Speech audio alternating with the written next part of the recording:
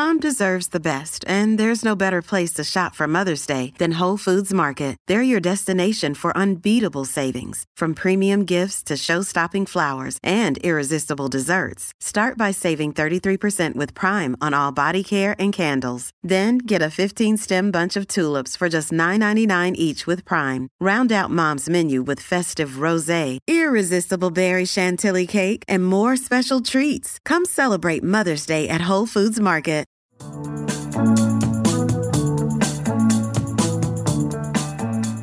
I'm Ginger Birkenbuell. And I'm Esther Ikoro. And we're the hosts of the Honest Field Guide podcast. Entrepreneurship is no joke. The journey is full of anticipation, failure, hope, and disappointment. You'll make money and be totally broke at the same time. The Honest Field Guide podcast tells you the truth. We know being an entrepreneur is crazy hard, and you will sometimes cry at dinner. Listen in to be inspired, laugh, and learn how to really thrive on your business journey.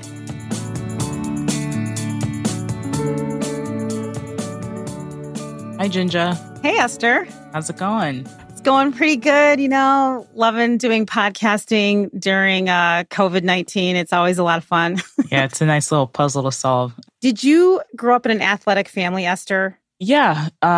My dad tried to get me to play tennis. I played soccer. I was captain of the soccer team in high school. I liked sports. I just didn't like any of the sports that were traditional to my family or that were around my family. Like everyone was running, but I didn't like running because I thought it was boring. So I was just kind of like, none of this is for me. I'm really excited about today's show because we are talking to someone that I've known for a really, really long time, someone that has been a coach for my son since he was 5.5, swim coach. And it's just really interesting because I've been able to sort of see a lot of changes going on in swimming, in the community with my son, with his involvement on the swim team. And I wanted to sort of, bring someone on that I respect to talk a little bit about the environment. And of course, now things are, so different now because of COVID-19. People are at home and people are not actually able to go to pools. It's funny, when I was really young, I grew up in the Beverly neighborhood. And, when I was a kid, there was always a saying, that Black people can't swim, right? I never understood that. And you never understood it? Well, no, I didn't. Of course not. You're just like, what does that mean? Black people can't swim. You know what I mean? My mother was a swimmer also. And my brother, her brother, who was a Korean War veteran, he was a swimmer too. And when he was growing up as a kid, he was denied entry into swim competition in Pittsburgh, Pennsylvania, because it was, pools were segregated. Even my aunt, the oldest sister in the family, she was a swimmer too. But, she had to stop because she got severe swimmer's ear. And like back then she was like told she could never go in the water again. Right. And these are like Depression era people. So this is a long, long, long time ago. And my mother, in Pittsburgh, Pennsylvania, she was the youngest of 7 kids. And she was thrown into the water as an infant without even knowing how to swim by her brothers. Yeah. Babies know how to swim. I know. I mean, it was like, I don't think they recommend that anymore, like throwing babies in the water, but some people still do. We'll find out on this interview. I know, right? So anyway, my mom still swims. She swims every single Tuesday, and she's been swimming every Tuesday for as long as I can remember. And, growing up as a kid, huge fan of Olympics. My mother used to record them, and we'd watch them years after they were done. And I wanted to be an Olympian as a kid. Of course, no way in heck would I ever be Olympian, but I wanted to be because I was like, they're respected, they're powerful, and I mean, it was just, it's been part of my life, but, and I've always, felt relatively comfortable in the water, but not totally. Like, you know what I mean? Like, I haven't been like super powered in the water. How about you? Do you have a relationship with swimming? Do you even like it? I do not like it. My relationship with swimming is that I support people when they're in like triathlons and marathons and things like that. I learned to swim in 4th grade as a requirement in the Catholic school that I went to. And I just don't like getting wet like that. Mm-hmm. Now, I'll go in a canoe and in a kayak, but I just don't enjoy being wet and cold. It's just not my thing. So I think that's great. I mean, swimming is a cold, wet sport. It really is. And it takes a special kind of a person to want to be a swimming athlete. I mean, it really does. Most of my life, just thinking back to, the type of life that I grew up in, I really spent a lot of time fighting a lot of stereotypes, right? Against things that used to be considered white things. Like I was like, this is not a white thing. This shouldn't be a white thing. So because of this, I for sure, I threw my kids into the water very, very, very early, just like what happened to my mom and just like what my mom did to me. And it was pretty non-negotiable for my kids to learn to swim. And it wasn't like I was trying to make them an athlete. I was like, you're going to have to learn to swim. And I don't want you to just be like survival swimming. Like, I need you to swim well. Like, I need you to look like you could be in the Olympics kind of thing, right? And, of course, every parent on the planet would love for their kid to be an Olympic swimmer, right? I mean, like that's has their kids in swimming. It's this, I'm a swim mom. We're always like, get your butt in the water, make it swim as fast as you can. It's always pretty hardcore. But my one kid, he's like the one that it stood out to me how well he took to the water. He loved the water, but not in a way that kids love splashing. He was like fierce in the water. He was swimming before he actually knew how to really swim. And I was like, wow, he's kind of like feels different in the water. And when we finally got to elementary school, the coach there, for a while, he was on like the swim team at the school, and he was only like 3.5 or 4 years old. And the swim coach there said, you know what, your son is actually really great.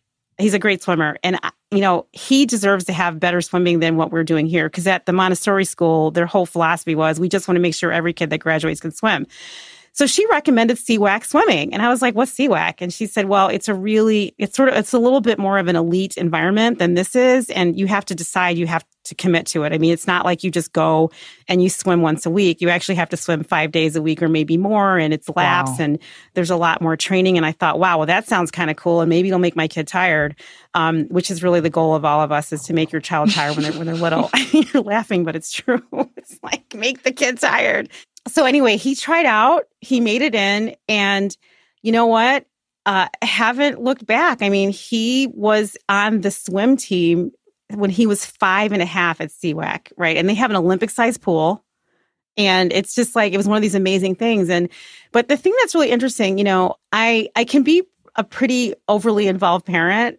I mean, you don't have trouble understanding that, right? How overly involved I can be with certain things. I have no clue what you're talking about. I don't know why you would say that.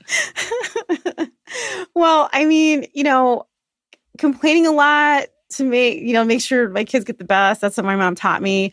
But what has really struck me about CWAC swimming, which is where my kid swims, and which is why we have the owner of CWAC Swimming on the show, is every time I'd call and ask a question, because I was always, judging and cynical, like, okay, this doesn't look right. Is my kid getting the best treatment, or what's going on here?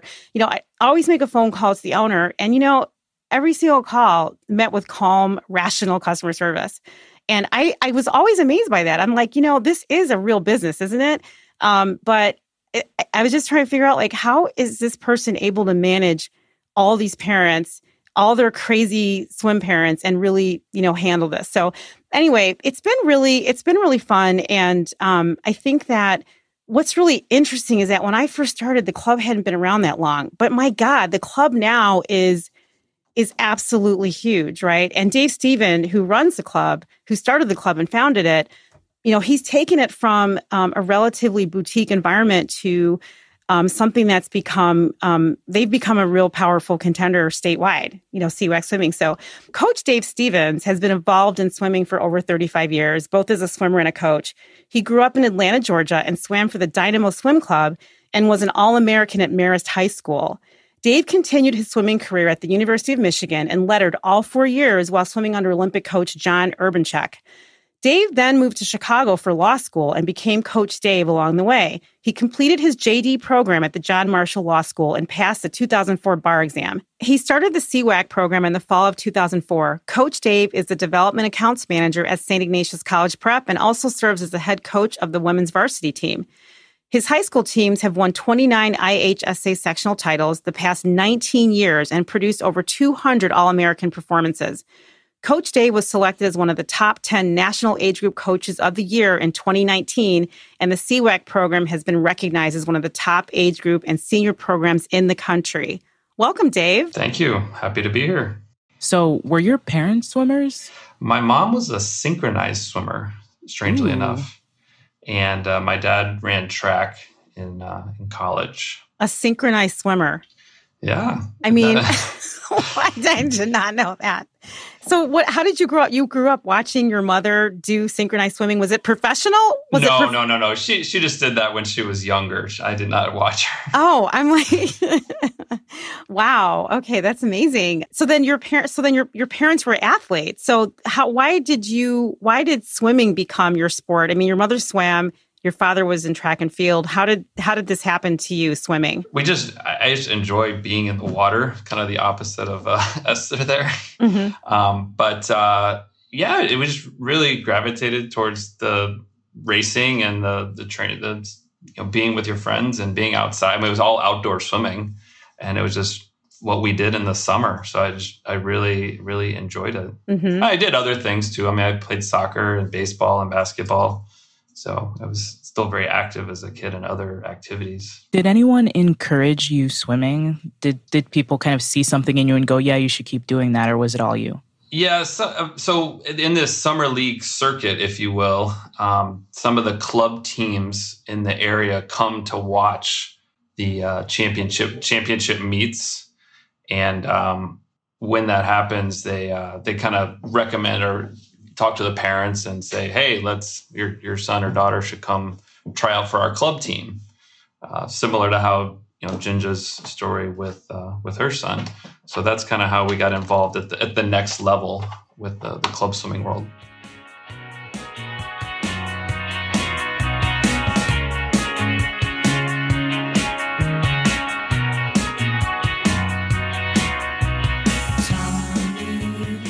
How did you bypass being a lawyer to become a swim coach? I'm trying to see that leap. Sure. So I finished my undergrad at U of M, and I didn't really know what I wanted to do. So I started clerking for a law firm in Ann Arbor, single practice attorney, and really had some great experience with him, just really hands-on in terms of being able to do writing and involved with the clients. And it's like I enjoy this, and I'm helping. He was did a personal injury, malpractice, and just felt like he was making a difference for people. And so I was like, this sounds great. So I thought I'd apply to law school, and had been to Chicago a few times visiting friends, and wound up getting into law school here in Chicago. So made the move and enrolled in law school. And during my law school time here, I found that I became a swim coach too when I first moved here at St. Ignatius, and just really, really was enjoying the coaching aspect of things. And the law school thing was a little more draining, and it just wasn't I didn't feel the connection with my classmates, and kind of the law scene here in Chicago is just different than in Ann Arbor. And so about halfway through law school, I realized that maybe this is what I don't want to do right now, because my passion was definitely in swimming and coaching and being involved with the kids. So I made a promise to myself that I was going to finish law school and take the bar exam. And thank goodness I passed, because if I didn't, I don't know if I would have taken it again. And because it's something I can always fall back on.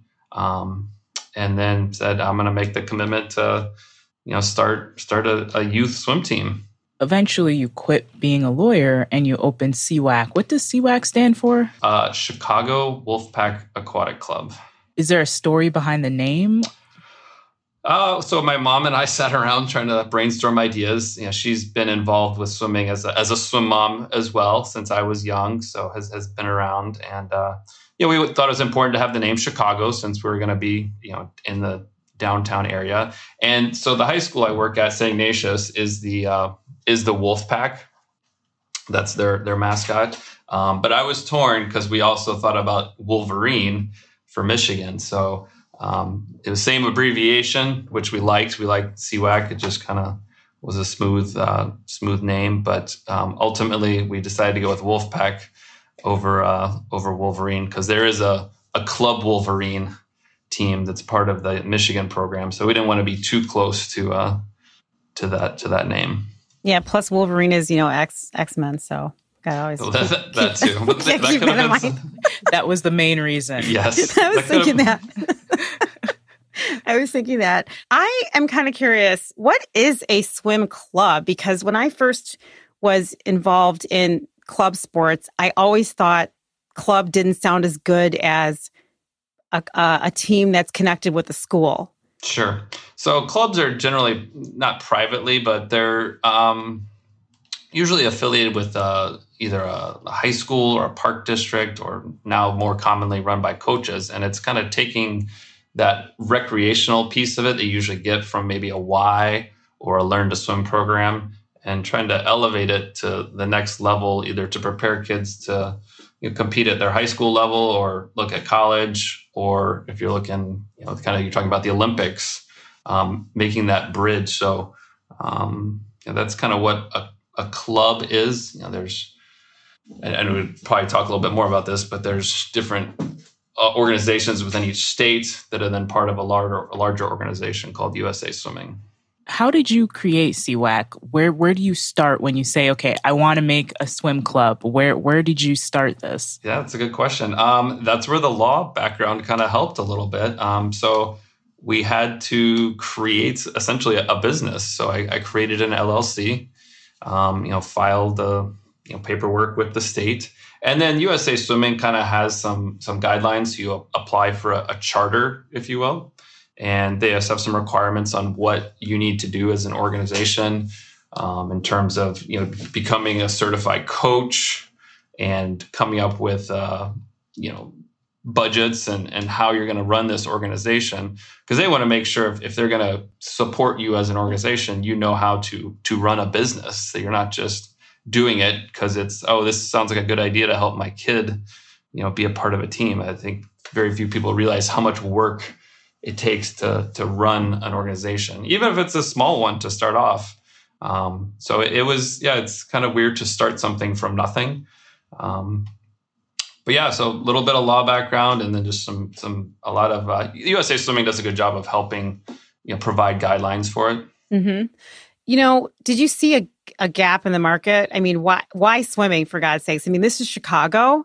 And Chicago there's lots of basketball here, and there's the Chicago Blackhawks. I just don't necessarily associate Chicago so much with swimming. I mean, I'm glad you're here, but what was the spark that you said, we have to have this and I will be successful? Or did you not have that?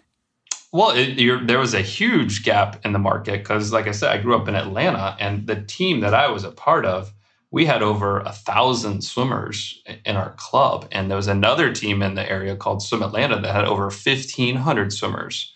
So we're talking these giant organizations. And I come here and I'm in Chicago, and there's nothing. There was not any team of real size in the metro area. And I was part of, we swim over at UIC, which is like you mentioned, an Olympic-sized pool.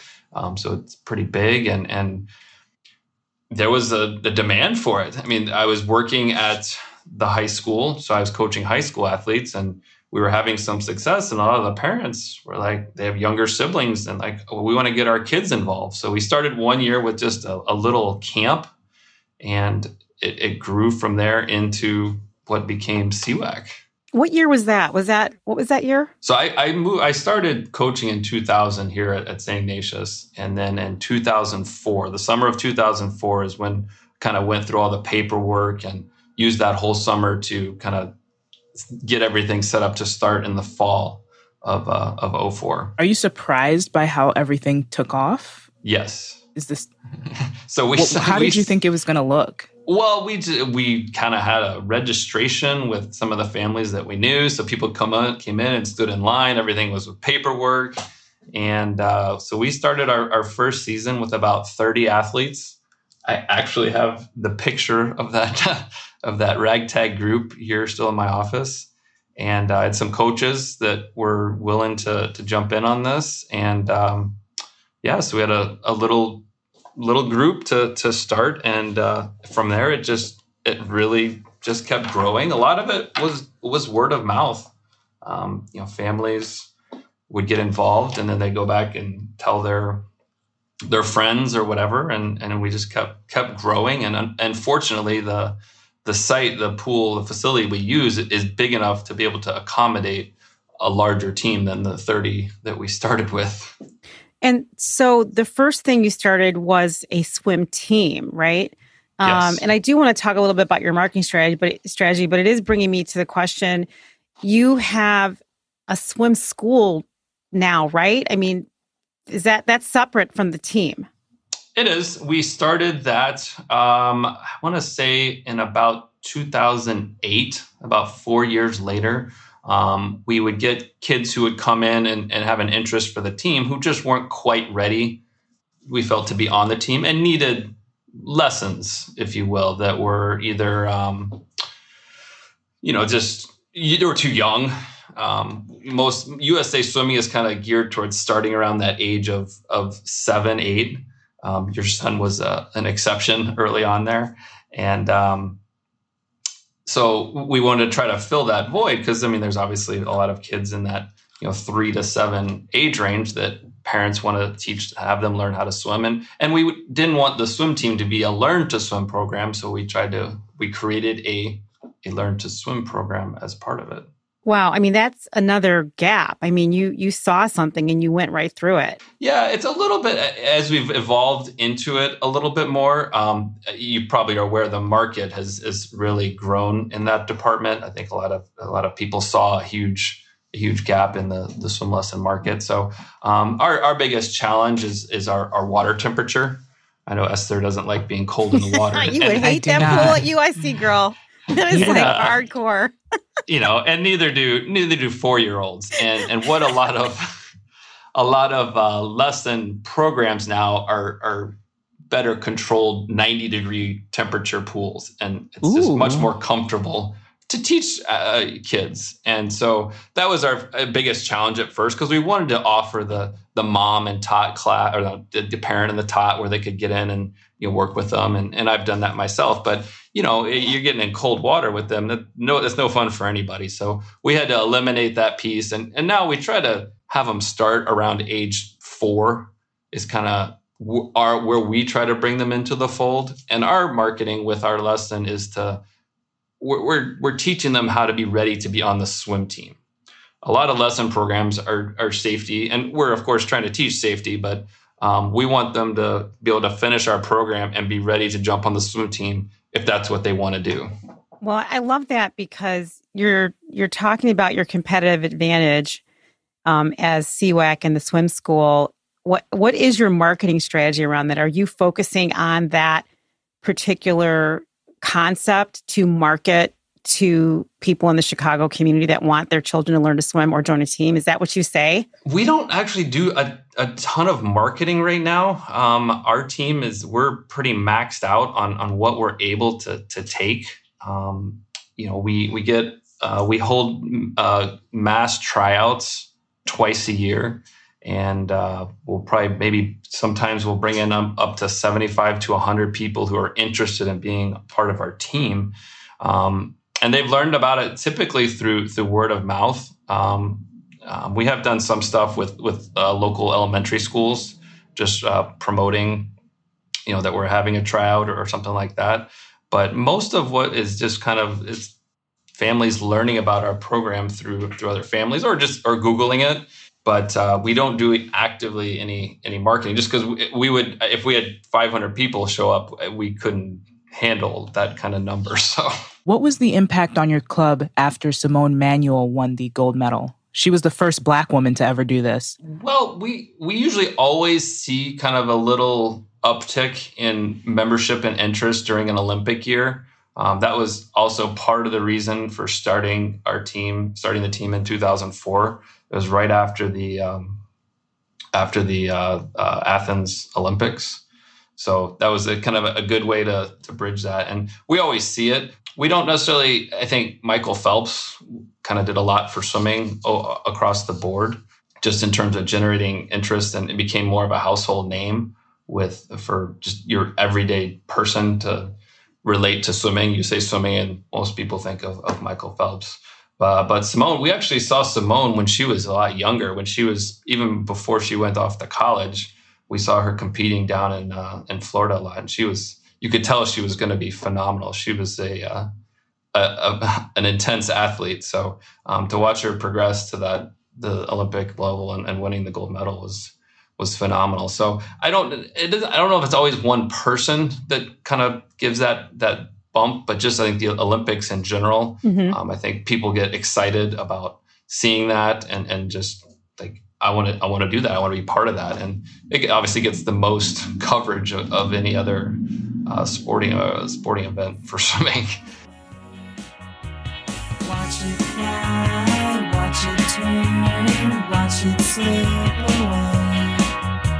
Summer's come and time is gone. I know sometimes it's hard for parents to really see this because they're swim parents. It's like my other kid's a hockey player, so I'm a hockey mom too. And sometimes it's hard to realize that you're actually running a business, right? Like you're running a real business. What other stuff is going on with CWAC besides the team and the swim club? Do you have other things that you're responsible for to keep revenue flowing through the organization? So I'm kind of our primary administrative guy. So we are, so it's a coach-run program. So we do not have a board, a parent board, or anybody that we really report to. So it puts a little bit more work on the coaches to handle things. And my role, how I've kind of settled in after having the program grow more, is to just take on the administrative role in terms of handling all the payroll, all the communication, all the rentals, dealing with all the organizations, handling all the meet entries, running the swim meets. So what I try to have the coaches do then is they are just worried about their athletes and their little groups and those families. So I kind of am the broad picture. So if some parent has a question on how did their billing or how does their billing work or things like that, those are the questions that I answer. I don't put that on my coaches to worry about. So they just are able to focus on their athletes. And I think that's been a good model for us because you find that a lot of swim coaches aren't very good at organization, and their skills are usually more working with athletes. That's why they got into coaching. And when you start having to worry about budgets and travel arrangements, it's not always their thing. And I'm not trying to stereotype all coaches, but you see that a lot. So it's been a good way for me to use my organizational skills to help support all our coaches. What was the point where you said, this is a real thing, we're blowing up here, let's sit down at the table and figure out how we really need to organize this? Or was it organic? It was kind of an organic evolution. It's kind of growing steadily each year. I'd say probably in 2010 is when we realized we were kind of coming onto the stage more as an elite program, producing kids that were scoring well and placing in the top 8 at the state level, and some of our older athletes getting more opportunities to go to meets in other parts of the state, qualifying for those kind of next level meets. And then that kind of led to kids. We had our first kids who started to swim in college. They got to that level.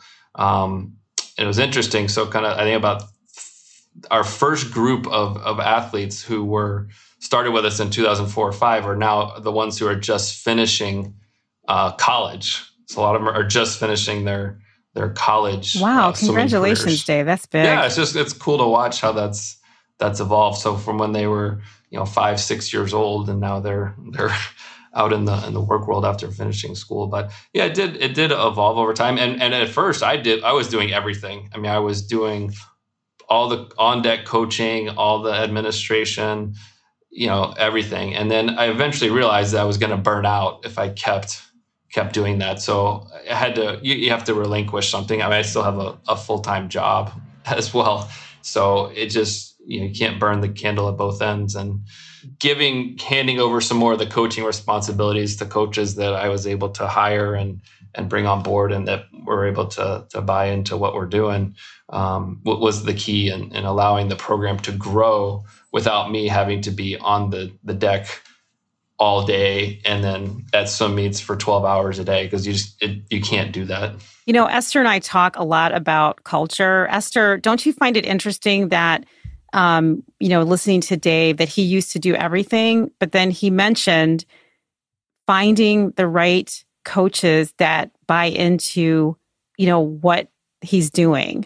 Yeah, I think that that's something that is vital to any business. And that's the hardest part, is hiring, figuring out who the people you can, allow to be at those 12-hour swim meets, and know that you don't have to be, or maybe you still are, on edge and ready to go at any moment. So I think the minute, just from what we've heard, the minute you are able to start finding those people that are a good fit, then the evolution can really start happening. And with that evolution, you've got merchandise, you've got vendor events. What are all of the different arms of your business? Yeah, we do have a website with gear. So we're partnered, or Speedo is our sponsor. They're kind of an apparel. They manufacture suits. So they are our club sponsor. They help us with, at higher level meets, with providing gear for our athletes on travel meets. And, they give us gear for our parents to wear at swim meets and things like that. But we do have stuff that we, sell as part of, marketing. I try to get out, if we can get our logo out there on a t-shirt or on a sticker, on a hat, or wherever. Jinja was instrumental in the magnets, getting the magnets on the cars and things like that. So I love that. I really like our logo, and just getting that out there is kind of the key. But we don't really have any sort of anything beyond that. I know some organizations will maybe teach lifeguards, or train lifeguards, or they have different arms of their, or have a water polo group or a diving group that's all part of their organization. But we're strictly just swimming.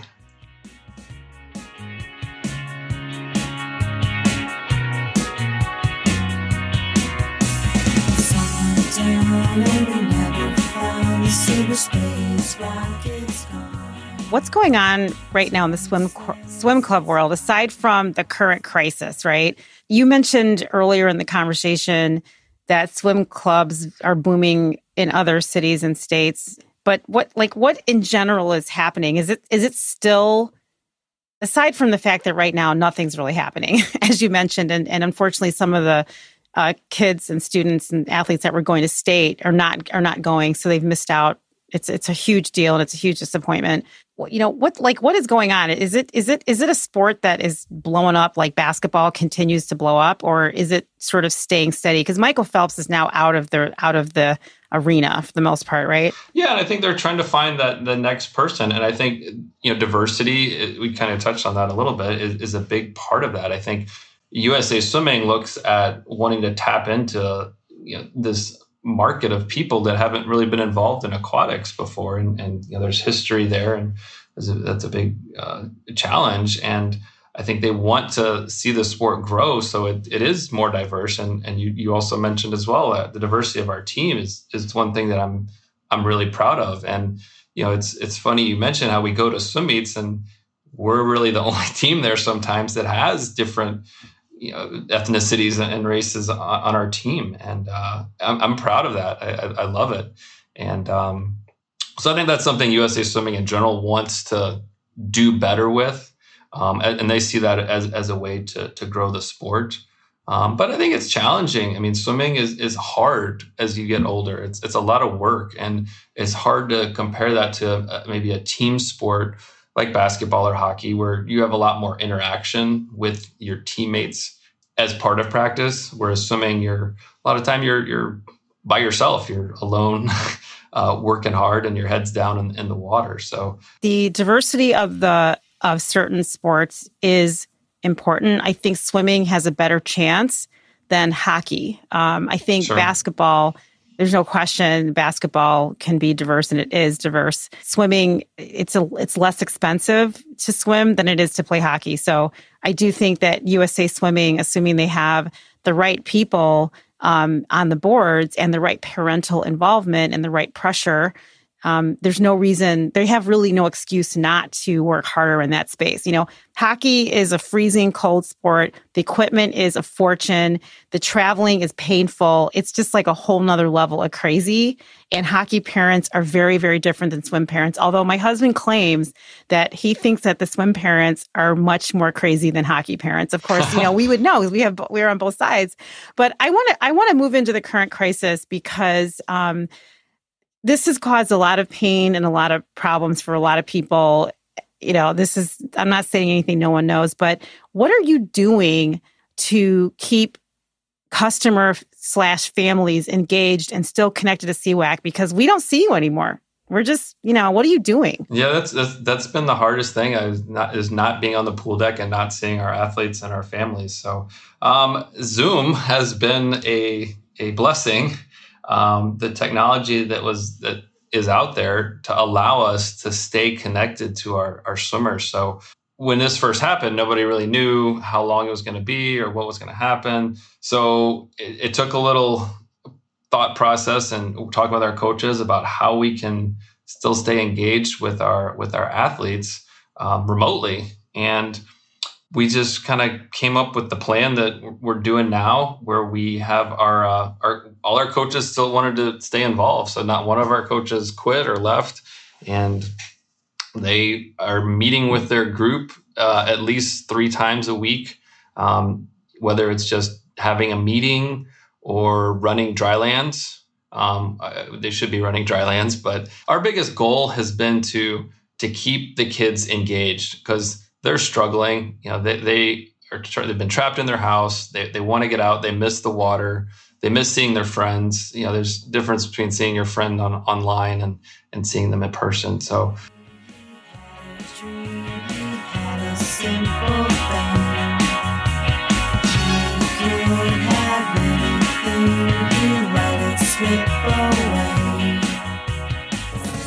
What advice would you share with other clubs on how to handle customer experience with, parents? I feel like you have a lot of empathy and you're calm, and I mentioned this earlier.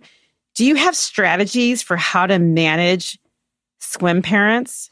I think the number one skill for anybody, any owner or business, it's in a customer world is communication.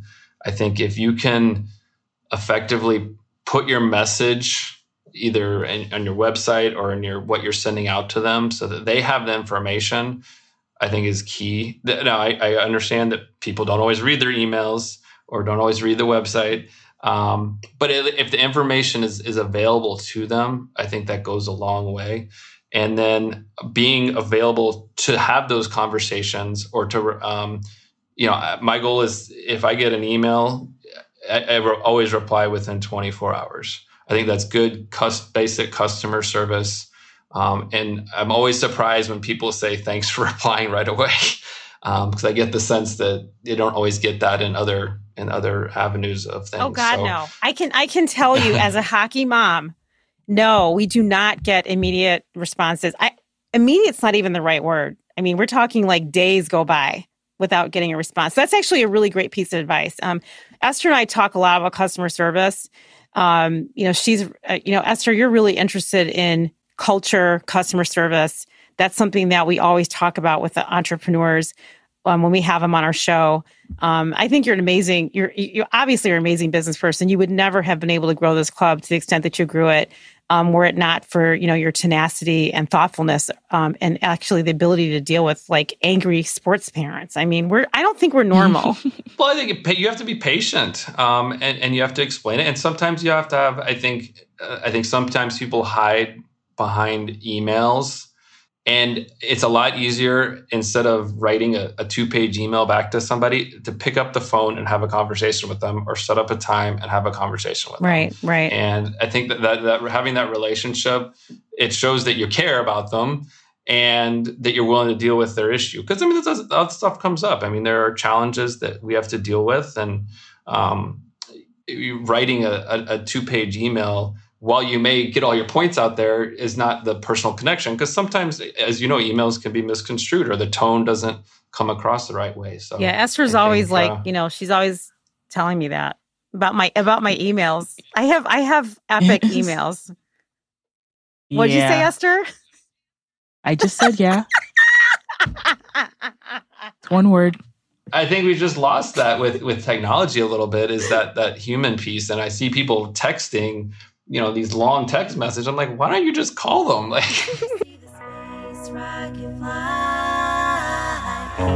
space is high, and the kids are going, well, look at it fly. Not a cloud in the sky.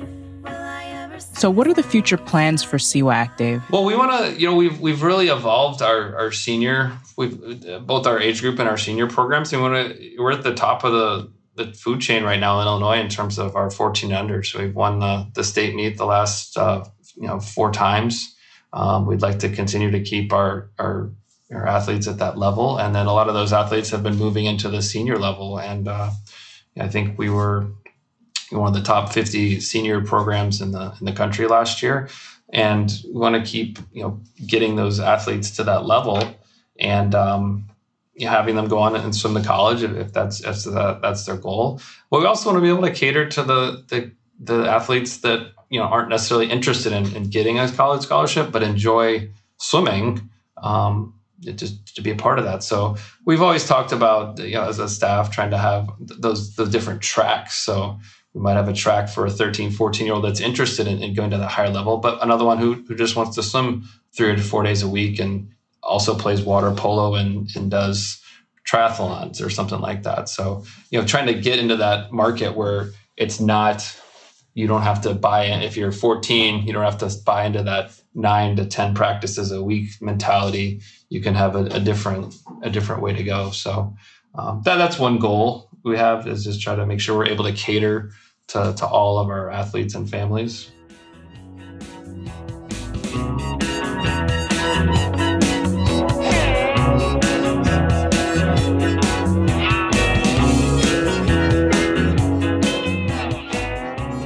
What's one piece of technology you'd like to see come to fruition that you think could change the world?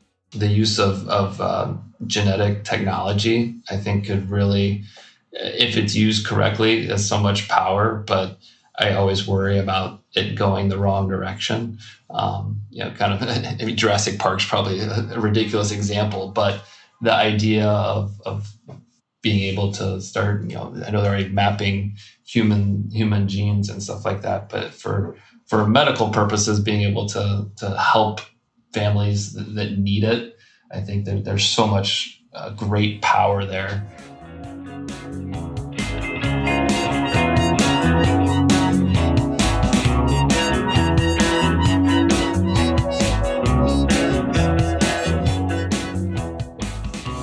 Thanks, Dave, for taking the time to talk to us. You can inquire about youth swimming with Dave Stevens at cwacswimming.com and follow their fun Instagram channel at @cwac_swimming. Thank you to our audience for listening to the Honest Field Guide podcast. I'm Esther. I'm Ginger. I'm Dave. The Honest Field Guide podcast is produced by Burke Creative, written and created by Ginger Birkenbuhl and Esther Coro. The podcast is recorded in the innovation and technology capital of the Midwest, Chicago, at Stomping Ground Studios in Ukrainian Village. Original music is written by and provided courtesy of Utah Carol. Follow Honest Field Guide on Instagram and Twitter. The opinions expressed on the Honest Field Guide are opinions only and only represent the views of Ginger Birkenbuhl and Esther Coro.